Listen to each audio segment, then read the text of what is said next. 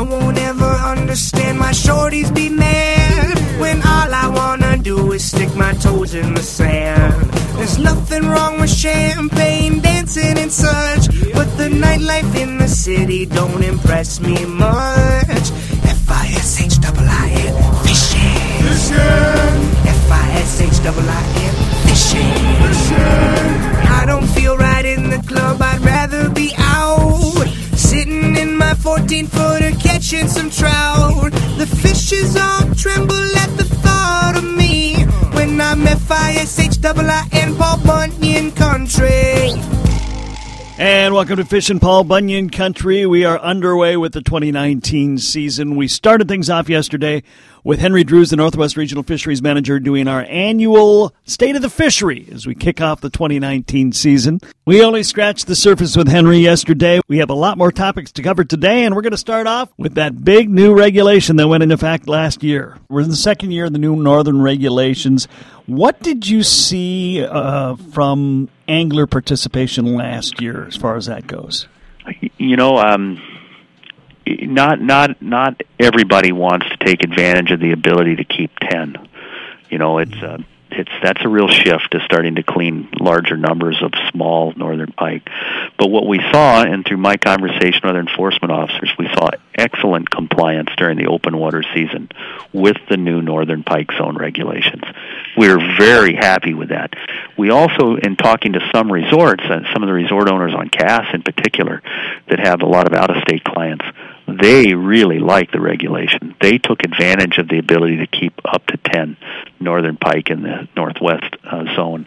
And so it's not universal that people are taking advantage of the ability to harvest the numbers of fish, but they are liking the ability to catch and keep, you know, a larger fish and then some small ones. So a little bit in the winter season, you know, we had a little lower level of compliance. The winter anglers, we didn't get quite as good a compliance in the winter from what I heard. So that'll take another cycle to get everybody on board there with those winter harvest regulations. But in the summer, word is that it went really well and people were pretty happy with it. Okay. And for those who aren't familiar with the new regulation, much expanded numbers you can keep. A different slot, and I think it's 2 over 26 that anglers can keep now, and I think it's 10 total, correct? Yes, it's a protected slot of 22 to 26 inches. 22 to 26, okay. Yep, you can have 2 fish over 26 inches in a bag, a maximum bag of 10. Okay. Now, that regulation applies to all the lakes in the map in our regulations booklet and on our website, what we call the North Central Zone. And now, we do have a number of special regulation lakes around the Fishing Paul Bunyan country, and those regulations on a lot of those lakes are like 24 to 36-inch protected slots, 1 over 36, and then a 3-fish bag. Those regulations remain in effect. So the special regs are in effect. You have to follow those lakes, those regulations on those waters, and then the zone reg applies to all the other waters. Okay. And what... As you crafted this and studied it, what is the ultimate goal we're looking to see down the road a decade or so? Well, with that zone regulation, it's not a regulation to provide trophy fishing. Okay. It's the goal of that regulation is to provide a higher quality fish for anglers to catch. Anglers want to keep bigger pike. They want to harvest some pike. This regulation, by protecting those intermediate-sized pike, will do 2 things. It'll grow some more pike up to 26, 27 inches, 28 inches, that anglers want to be able to harvest. Good thing.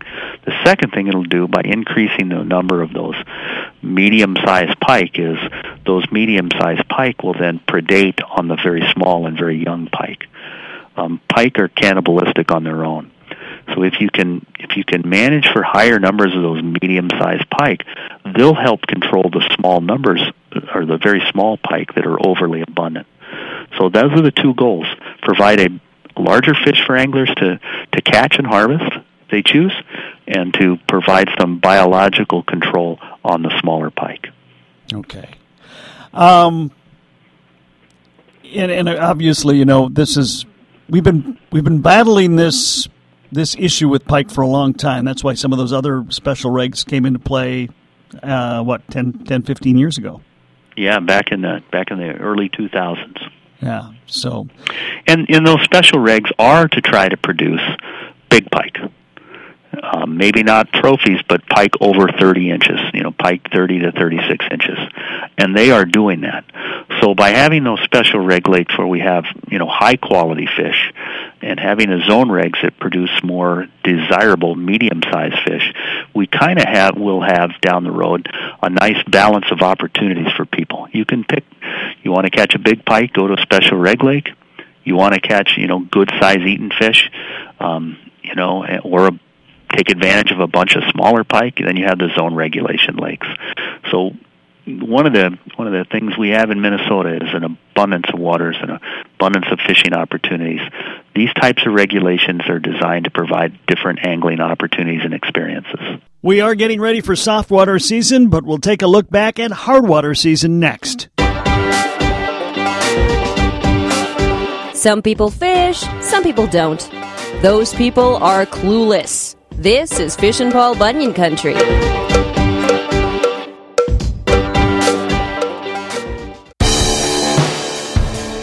You're listening to Fishin' Paul Bunyan Country.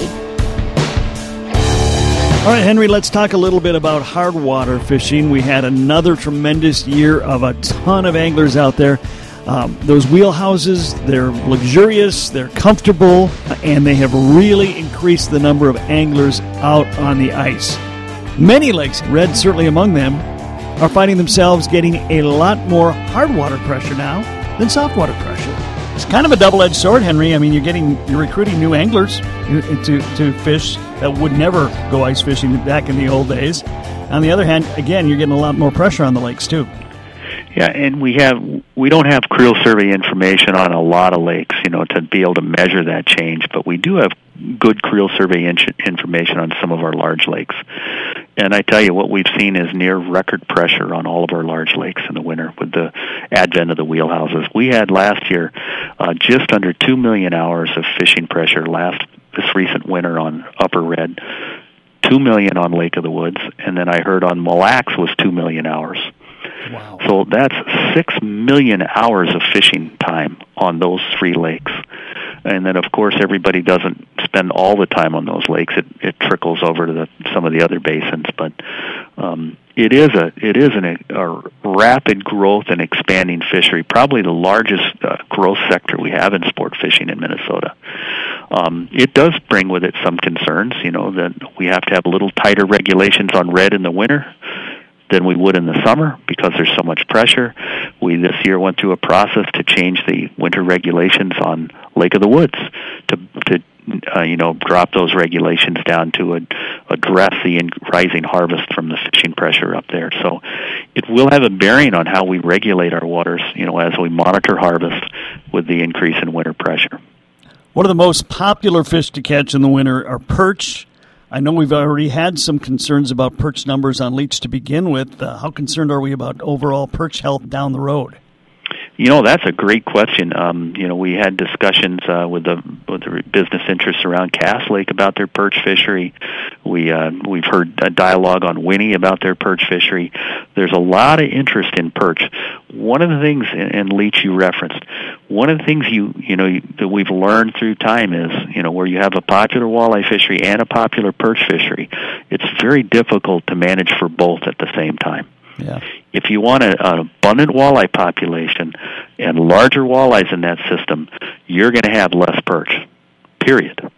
So striking that balance is a real management challenge, and it's one we try to get a lot of input from anglers on. Leech, one of the reasons we're relaxing the walleye regulation on Leech going into the 2019 opener is that the perch are very low. We want to take some of that pressure from walleyes eating perch. We want to take out some of those larger walleyes out of that system by relaxing the regs so that we can relieve some of the predation pressure on perch. So it's a real give and take thing when you try to manage for both. These are not easy questions or easy answers either. No, it's not easy. And, The key is good dialogue with our citizens input groups and sharing the biology and the data that we have, and then looking at the trade-offs. If you want to catch a lot of big walleye in a lake, have a regulation to do that. There's consequences to that. You're going to have less harvest of walleye because you're protecting them, and you're going to put impact on your forage population. If you leave an aggressive regulation on walleye too long on a lake, and you knock that perch population down, then you start seeing slowing growth rates of your primary game species. So, we've got some dials we can turn by adjusting limits and size regulations, and it's a real interesting thing to work on. I think one of the things I'm most impressed with over the last several years is the continuing education and I don't know if enlightenment's the right word, but education of anglers, self-taught education, concerned anglers who want to know, want to make sure things stay healthy. We're even seeing that now more and more with panfish and crappies. Used to worry about the boom and bust cycles. I don't hear that as much anymore, and I think a lot of it is self-regulation. I think anglers are way smarter today than they used to be, and another thing that I've seen in talking with guides and that, younger people coming in aren't as concerned about harvesting a whole bunch of fish as, say, their fathers or grandpas were.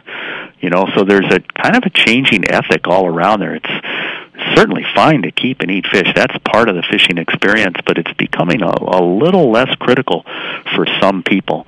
And that's a real change that I've observed in the last 10, 20 years. I was talking to one of the local area guides just last night, Dick Beardsley, and Dick was telling me his customers seldom want to keep fish anymore. And several of the other guides in the room said the same thing. So it was pretty interesting to make those observations that the guides and the anglers and the businesses are looking at things through a little different lens than they did 20, 30 years ago. Well, I think there's a few things at play there. I think back to my grandpa, who grew up raising a family in the Great Depression, and you caught a lot of fish by necessity.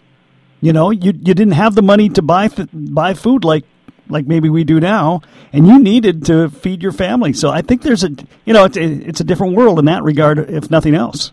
Oh, it really is. I mean, my mom, my wife's grandfather, I'd take them fishing, nothing went back. Yeah. And if you were on a lake with a size regulation and you said, well, this one's got to go back, they said, oh, just hide it under the seat.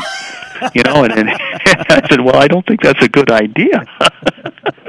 But it was just a different perspective. It was way different than today. And another thing about informed anglers and that is on our large lakes, large walleye lakes, really critical ones like Leech and Cass and Red and Lake of the Woods, we now have formed these citizen input groups where we get representatives from the business community, the resorts, the bait and tackle shops, angling organizations, guide associations, our statewide species groups, and we involve them in the updating and the preparing of our management plans for our large lakes.